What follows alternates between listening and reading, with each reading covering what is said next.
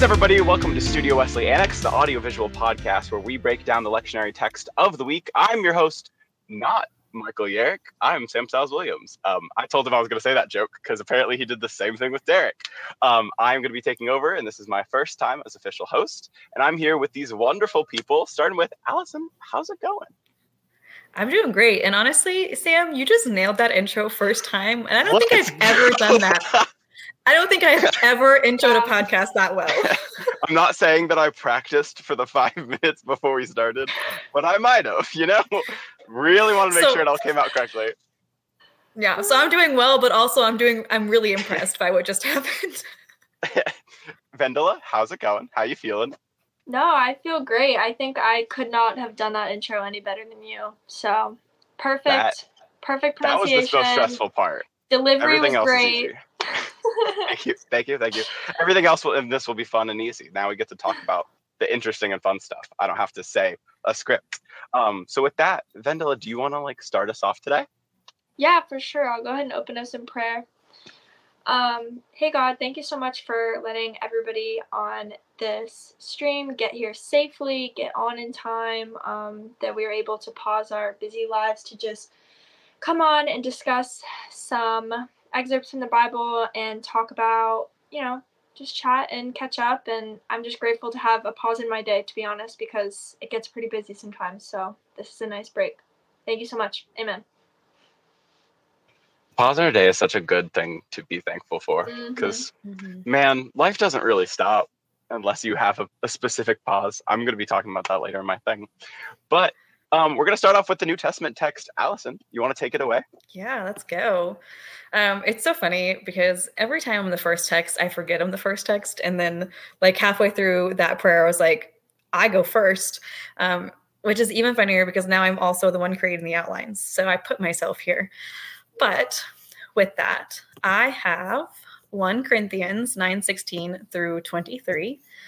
I always look at multiple versions of the text just because I feel like sometimes I get different things out of different versions, but also sometimes just reading the Bible is hard. And so sometimes if I read multiple versions, things just make more sense to me. But a lot of this it's Paul speaking. He's talking about how he preaches the gospel. He talks about God, but he does it because he's not doing it voluntarily. He's saying this is what he is obligated to do. This is what he's supposed to do. This is what he has to do. And there are consequences if he doesn't do it. And so he kind of goes through and he talks about this journey of how his story is different, how he didn't volunteer for it. I'm trying to think of where I was looking for a specific line, and I never write down the numbers that I should. But he goes into this little script of, when I'm around this kind of person, or I act like this, or when I'm around someone with this background, I act like this. So for example, he says, I've been broken, lost, oppressed, and weak, that I might find favor and gain the weak. I'm flexible, adaptable, and able to do and be whatever is needed for all kinds of people so that in the end, I can use every means at my disposal to offer them salvation. And so the weak is just one of the things he says, I have been weak in order to connect with the weak. But another one is he says, when around Jews, I emphasize my Jewishness in order to win them over. So just things like that. And there are some, I read through these a few times, and there are some moments where I'll read part of it, and I'm like, my brain sometimes goes to politics, and I can't stop it from going there sometimes. And I get stuck in these moments of some of these things he's saying. I'm when I want to bring these people forward, I act like this, or that false, I'm going to do this. I don't know. It kind of hit me weird, but then I read it a bunch of other times, and I was able to see the good as opposed to the bad, because I don't know why my brain instantly was that's a little weird that it's almost like he's pretending to be something he's not. But in a way he's pretending to be something he's not for good reason. But it's just this weird ground of how do we look at it? But I really do love how in the original chunk I just read, verse 22, I'm going to read it again. I've been broken, lost, oppressed, oppressed and weak, that I might find favor and gain the weak. I'm flexible, adaptable, and able to do and be whatever is needed for all kinds of people, so that in the end, I can use every means at my disposal to offer them salvation. First of all, my brain just really felt like Dr. Seuss for a minute there. I'm just gonna throw that out there. I don't know where that came from. As I was reading it, I was like, feels like I'm reading a Dr. Seuss book, probably like the rhymes. But I do want to highlight that this verse says, and able to do and be whatever is needed for all kinds of people. All kinds of people is what I want to highlight. So that in the end, I can use every means at my disposal to offer them salvation. And so I think, even though my brain had a really hard time getting here, just from like, you know, what I was saying a second ago, where I was like, bad, good, like back and forth. I think this is the good we pull out of this verse of like, anytime anybody kind of speaks on that, like, well, this person doesn't deserve salvation because of who they are, is so untrue. You know, we read verses like this and it literally says, whatever is needed for all kinds of people, so that in the end, I can offer them salvation. And I think it's really important to highlight that verse of like all kinds of people. There is no barrier. There is no all kinds of people but this. There is no all kinds of people minus this. It is all kinds of people. And I think, you know, I can use every means at my disposal to offer them salvation, kind of puts in that like all people deserve salvation. So that's kind of where I went with it. It's kind of a little mixed up and jumbled, but that's pretty normal for me when I am talking about a verse. I love that interpretation. I especially, like, as somebody who always feels like the one who accidentally brings politics into it, as soon as you said, like, I don't want to get political, I was like, yeah, it's going to be a fun episode. Because, like, we see showing different parts of ourselves a lot of times as a society as being, like, fake, and, like, putting up a front. But I think the way that just the world is organized, especially when you're doing any kind of job that involves serving others, that kind of just comes with the territory, because like presenting the best parts of yourself for the room, I think is how I look at it, where it's not a false narrative. It's not who I'm not pretending to be someone else. It's just the parts of me that I want to show and hear.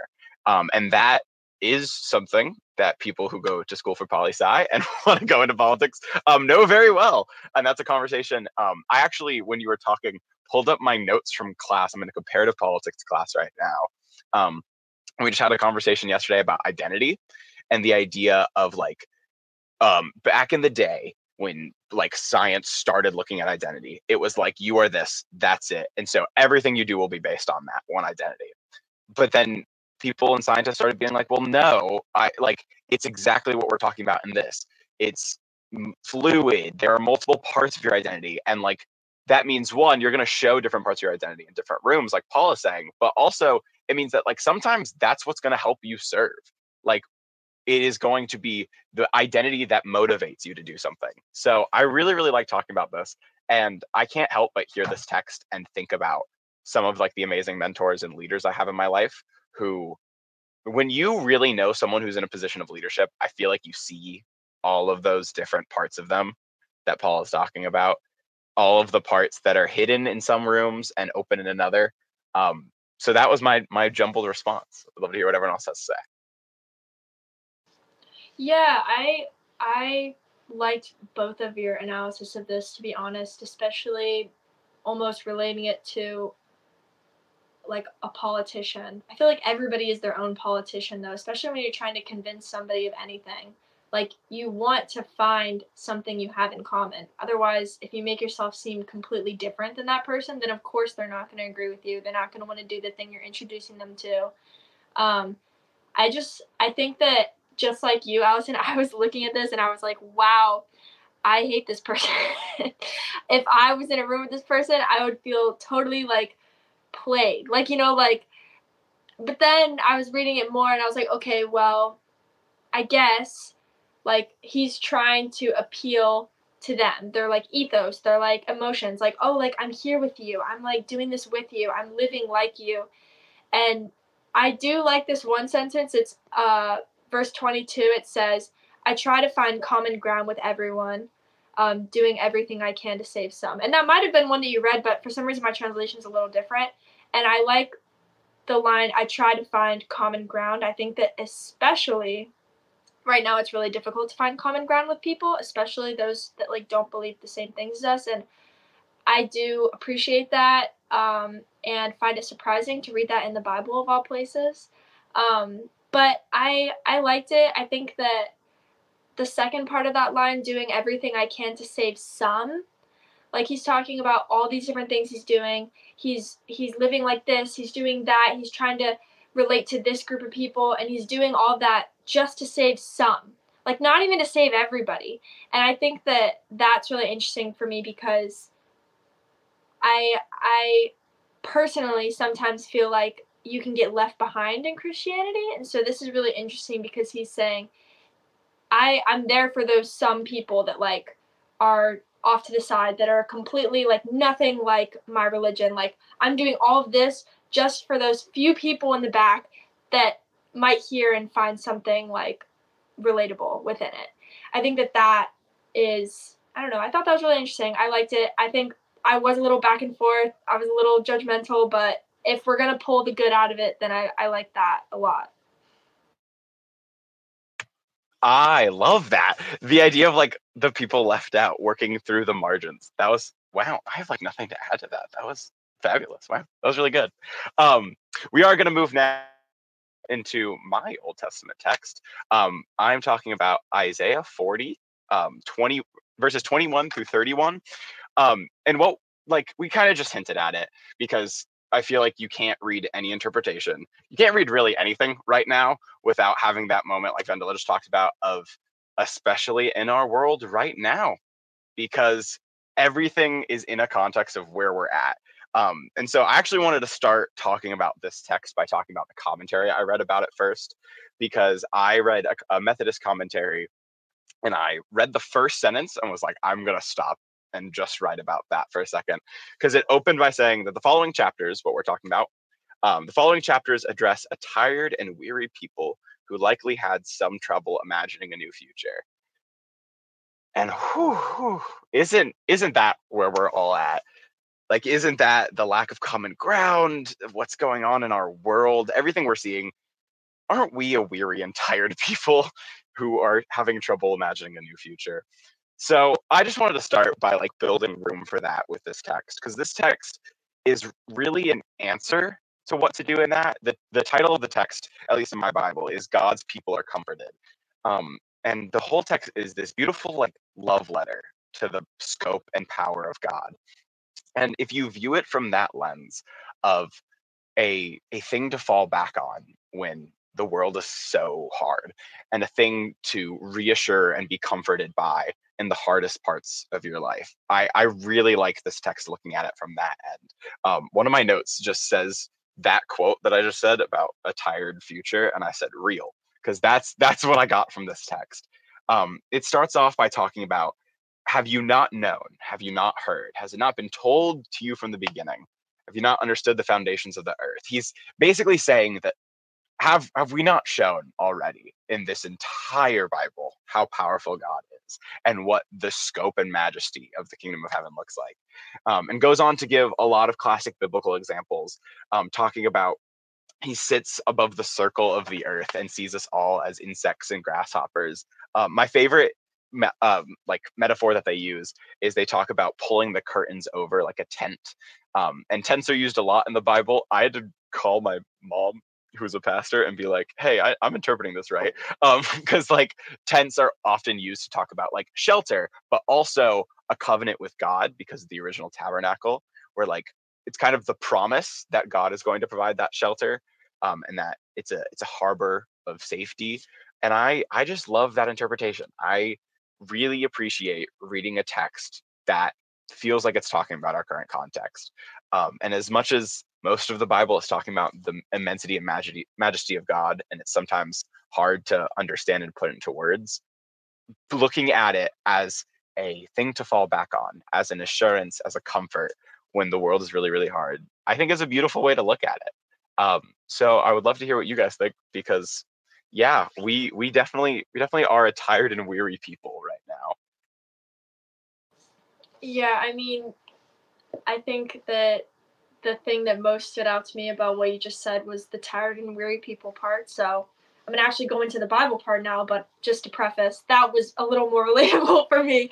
But I think that it was funny because I have it pulled up right here, and I've been using my Bible app for like since I like started going to youth group in like 6th grade, and I was like I had like my little Bible app, and I would highlight different colors for things, and I literally have 31 highlighted, verse 31, which is, those who trust in the Lord will find new strength.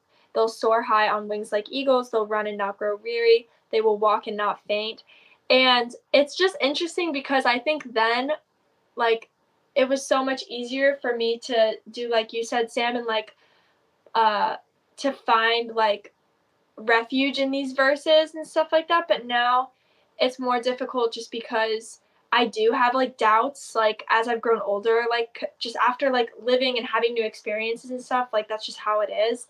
But it's interesting because this verse is just very applicable for me, especially because we're talking about being weary and tired of our world right now. And then this is saying like finding new strength, running and not growing weary. And honestly, like I really feel like I could use some of that strength with conversations I have every day, with seeing headlines in the news and not just feeling like all hope is lost.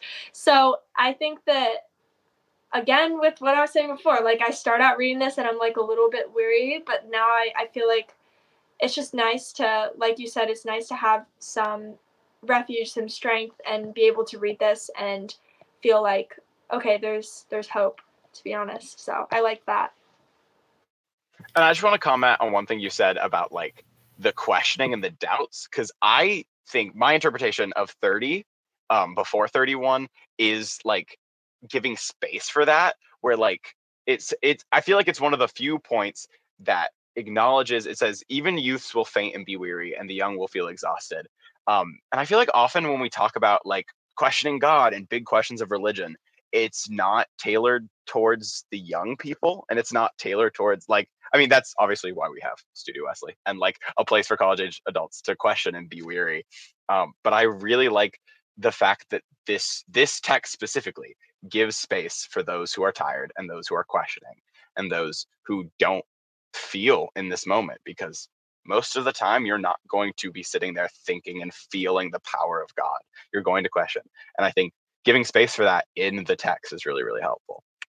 Yeah, I didn't even see that, but good catch, because that's so applicable.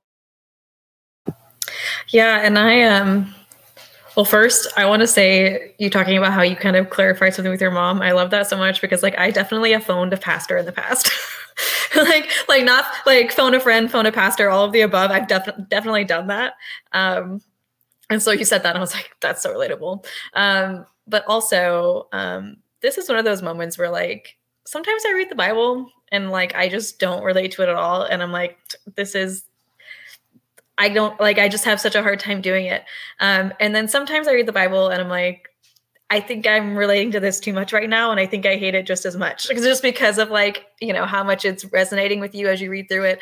And so I think it starts kind of with that commentary about, the future being tired and like we're weary because, how do we see the brightness and the hope in the future of like the world we currently live in today? And so I do think it's super important, and you guys kind of already said this, but to have verses like this and I make jokes all the time. I did it in this episode about how hard it is to read the Bible. But sometimes in instances like this, I think it is so important to read the Bible, just because we do get these moments where we're like, everything sucks right now. But then we read the Bible and we get verses like this that kind of, like Vendela said, it gives you a little bit of hope to what could be or what could come. And so I just think kind of what I'm pulling from all of this is like, there is that, like, while it can be hard, it is so important to be interacting with the Bible and reading these things as we, kind of go through the motions. And like reading the Bible in the hopes of questioning, and like reading the Bible in the context of, hey, the world kind of sucks. Let me see if this thing that I've put faith and put stock and importance in also agrees. And so just like you said, like, yeah, I think it's lovely when the Bible acknowledges, like, yeah, the world's not perfect. And it's really, really hard. But But with that, we're going to transition to our break and give some of these tired and weary people like a good couple seconds to relax about this. So we'll be back after the break. Don't leave. We're going to have some messages, I think. I think that's how breaks work. This is a long transition. Bye, guys.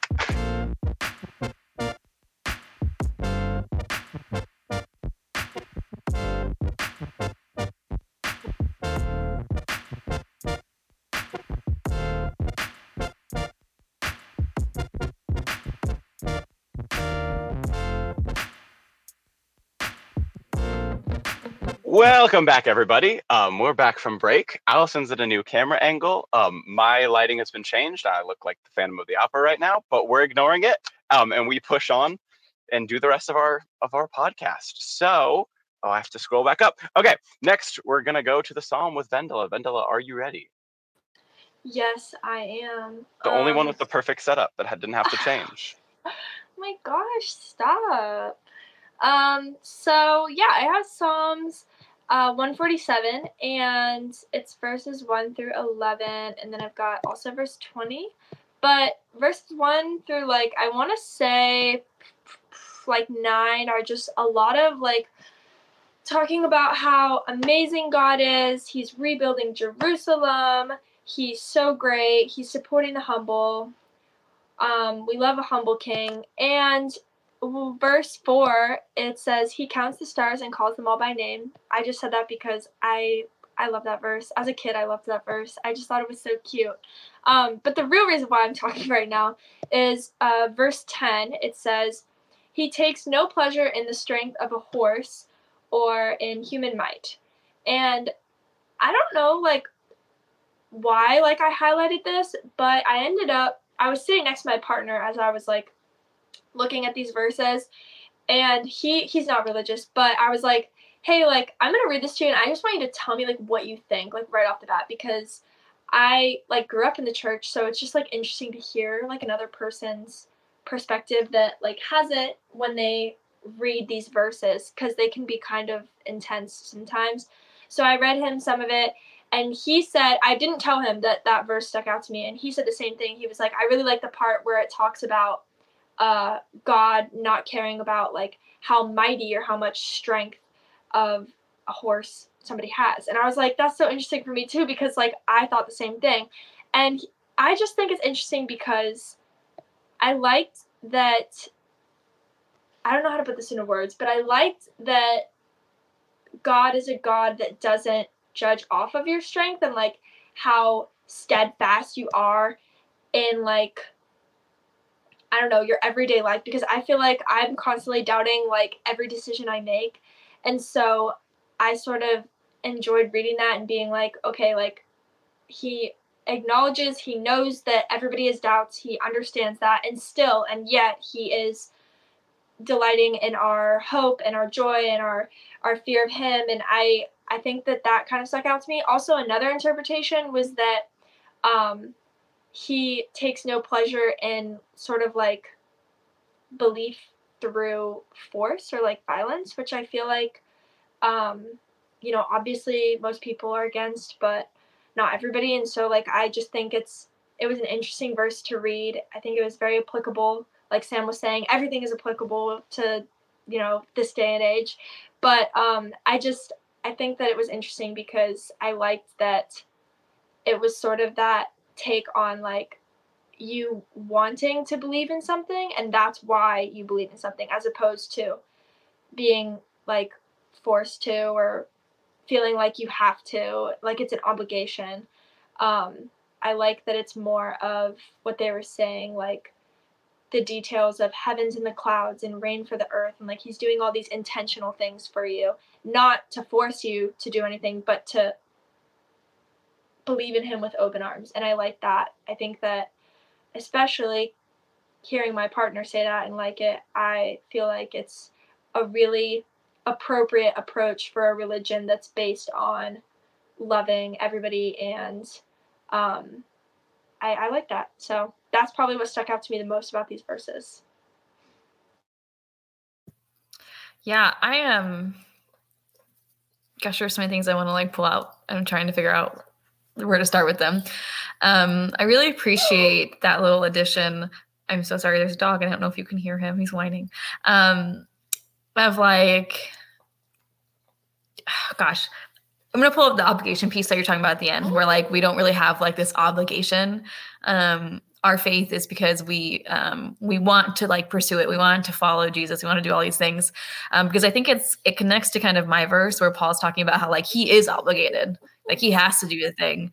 And so I think there's that like underlying message of like, you know, I'm doing all this because I have to. But like, because I'm doing this, we now have this part of us where we can do it if we want to. And I also think it just makes God seem more approachable when you like take away that obligation, like not feeling like I have to do anything specific for God to be present in my life. I feel like it makes it more approachable, and it makes me more willing to want to put in that work.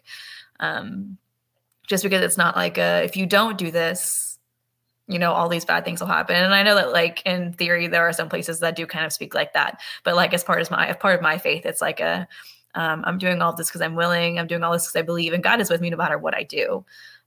He is always present no matter what I do. And so I really like that piece of like taking away that obligation. I'm gonna fully embrace my old Michael Yerrick sense for a second, because I'm gonna start with a tangent. Because I first of all, taking away from the text, love the conversation that you just had about you and your partner, because like I can think back in my life, some of my favorite deep conversations that I've had with friends of mine are talking about religion or talking about any kind of deep philosophical conversation with people who have vastly different views on it. My favorite example is talking when people bring up like the problem texts in the Bible, the ones that are often used to like harm the LGBTQ community. I had that conversation with one of my friends who is atheist and one of my friends who is Jewish, and we were looking at the same words, but like having the conversation is really, really powerful and moving, just to like be able to see everyone's perspective on it. So first, I just wanted to talk about that. That was really, really cool. But then secondly, I really just wanted to like reiterate what all of us are talking about, of like the very, very Christian, but also very Methodist understanding of like God loving you without obligation. There's love already, and there's not much you have to do. There's not anything really you have to do to like get God's love and make sure that you are in good favor. And the interpretation I always think about as somebody who is more competitive than he'd like to admit, is I always think about the idea of like, I think there are people who see religion as a competition of like, I gotta do this and I gotta do this because I'm gonna be God's favorite. And I love the idea that like, no, you don't have to do anything to receive like the abundance of God's love. And it's the old idea. What I always heard growing up in church was the idea of like, come as you are. You don't have to bring anything. You don't have to prove something. You don't have to abide by a specific code of life. You just have to be there. You just have to experience God, and God will love you for that. And God loves the fact that you were created. So yeah, just I love all this conversation, and love having the place to have a conversation about not bringing stuff and just God loving you. Lastly, we have a little special event today, because we have, so our gospel text, which is Mark chapter 1, 29 through 39, we are going to all break it down today. So I'm going to start with a little synopsis, just to like get the ball rolling and get us all in the headspace. So we're in the beginning of Mark, and we're in the middle of what I wrote down. It's Jesus's cure tour. That's like the best way for me to sum it up. Jesus is doing his victory lap of going around different places and curing the weak and ailing. They say exorcising demons. I like to think about it as like helping those who are ailing and helping out, making people feel more free from their burdens. But we're right in the middle of that. And it starts with them leaving the synagogue and going to Simon's mother-in-law, Simon's mother-in-law is in bed and she's sick, and Jesus comes over and heals her, and she immediately jumps up and begins to serve them. And then he goes on throughout the rest of the town and is healing the sick, performing his miracles. And the part that I circled and I wanted to bring up, which everybody can bring up whatever we want, but I wanted to start the conversation with this, is verse 35. They've been doing all these miracles. They've been going around the city curing people. And night falls, And it says, in the morning, while it was still very dark, he got up and went out to a deserted place, and there he prayed. And I immediately read this of him taking time for himself. Jesus is taking a little mental health break. And I think as much as we talk about the divine nature of Jesus, the fact that we as followers get to see an example of somebody who's not only serving others, but also taking the necessary time to serve themselves so that they're not giving everything away and that their entire life isn't just devoted to the care of other people. There also is an interpretation of like taking time for yourself with God, and doing something that benefits the mental space. And I know that's a very modern interpretation of it, but that was the biggest thing that I pointed out, was taking the time for yourself. And then also the whole section of this, the entire story, one of the big things I noticed is I was reading it and I was like, wow, there's a lot of people in this town who are hurt and who are going through stuff. This feels like kind of not real. And then I thought about it for like another second and realized, oh, that's kind of what we've all talked about today, is being members of a vast town who are going through things. And the interpretation of like everybody fighting their own demons, illnesses, struggles, whatever you want to call it, but still having a place to find healing in that. So I wanted to see what you guys thought about it. And this one's going to be a little bit more free-flowy kind of conversation, because I just want to see what you guys noticed from this. Yeah, I think that verse 35, it says, yeah, mine says he went to an isolated place, and like, I don't know, I feel like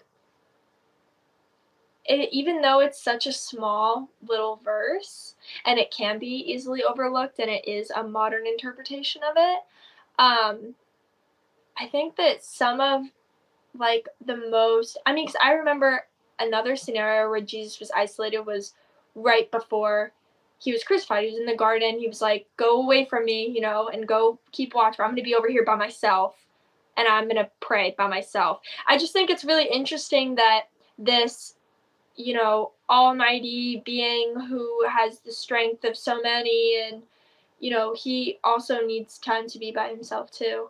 I kind of like that. And I think that it would take away from the humanity of Jesus if it wasn't included. It would make it so much less relatable if it was just like, yeah, and he was going town to town, everybody was freaking out, he never even slept, he prayed a little bit sometimes, most of the time he was just healing everybody, and then I think that sentence is so important, that, and he also went to an isolated place to pray, because it's like, I don't know, I feel like that's what makes Jesus human to me, is that he did need those breaks, and I feel like for me that's important because I'm such a people pleaser, that hearing that is really, really important for me because I have a really hard time stopping what I'm doing and taking breaks. And just like that one verse that we talked about earlier that was in mine, that was like finding rest and stuff like that, that's really tough for me. So I don't know, seeing it in the Bible is, I think, very important for a lot of people, but me in that way, that I have a really difficult time taking time for myself. But I find that if I don't, then I can't be the best that I can, the best version of myself with everybody. So it's pretty necessary for me, at least. Oh, I almost just muted myself twice. I just wanted to add to that of like what you said of it makes Jesus human, but you also talk like the need for all of us to do it, and the idea of a beautiful metaphor of what makes Jesus human is what keeps all of us human and like keeps all of us functioning as a human. I really appreciate that. Yeah, it's funny because that's actually kind of the section I was going to pull out as well. For the part of like that little bit of like Jesus taking care of himself in that way, but also I think the following verses kind of show the selflessness of Jesus. And so like we have this moment in verse 35, early in the morning, Jesus got up, left the house while it was still dark outside, and went to deserted place to pray. I need to stop reading so fast. And that is like, some people hate the word, but that is like Jesus' self-care. You know, he's like, I need to get out for a little while. I need to pray. And I think sometimes too with like that word can be taboo. And I think sometimes we forget like how vast it is. But yeah, so praying for anyone can be self-care. But I think if you move on to the next verses, it kind of shows his selflessness, because then you have, Simon and the others travel with Jesus looking for him. They finally track him down and they say, everybody wants to know where you are. And he says, it's time we went somewhere else, the next village maybe, so I can tell more people the good news about the kingdom of God. After all, that's the reason I'm here. And so like they kind of in a way like walk in on him taking this self-care. And instead of him being like, leave me alone, I need this minute, he's like, let's move on and go help more people. And so I think it shows kind of like that selflessness as we like read these verses. And I don't want to put you on the spot, and this is can be cut if it doesn't work. But Allison, I also wanted to ask you, as somebody who's like studying for social work, what the element of like that, how do I phrase this? One of the things I was thinking about is those of us who have jobs like you do, that is about serving others kind of constantly.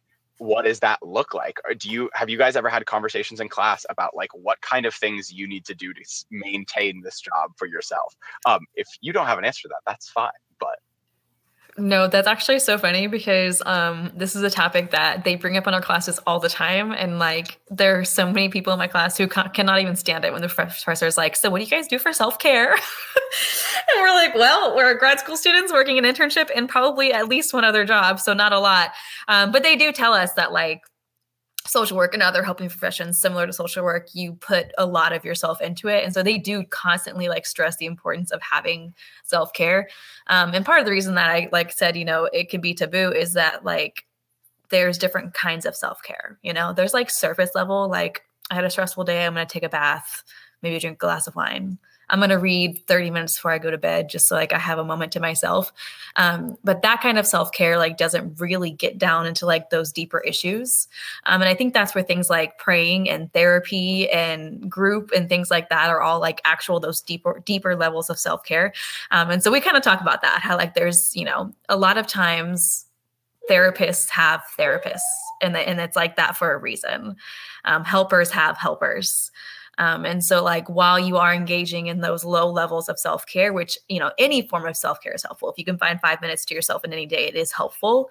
They talk about how like, especially with like helpers, making sure that you have that deeper level as well. But it's just so funny that you brought that up, because we do. I had a professor one semester that would come in every single class and go, what self-care did you do this weekend? And we all just like groan. And so I love that answer. And I'm also so glad that you had such an amazing answer, because that was one of the first things that struck me, is that I read that text and immediately was like, who's going to be on this podcast? Because I immediately thought about like some of the conversations we've had about work. But thank you for that. And now I want to close us in prayer and close us with just a thanks for all of this. God, you really have put these texts before us and given us space to talk about them in a way that best reflects what's going on. And so I want to say thank you for the text. I want to say thank you for these people who were able to put themselves into these shoes and talk about things that matter to a lot of people. Thank you for time. Thank you for self-care, as much as we may hate to try to take a break. And thank you for giving us all of this. In your name we pray. Amen. Sweet. And now I want to thank you guys for joining me on my first time being host. This was a little stressful, but it was a really, really fun time. And I'm very excited to keep doing this with you guys. So with that, I want to thank you guys for watching at home. And until next time, we'll see you later. Bye.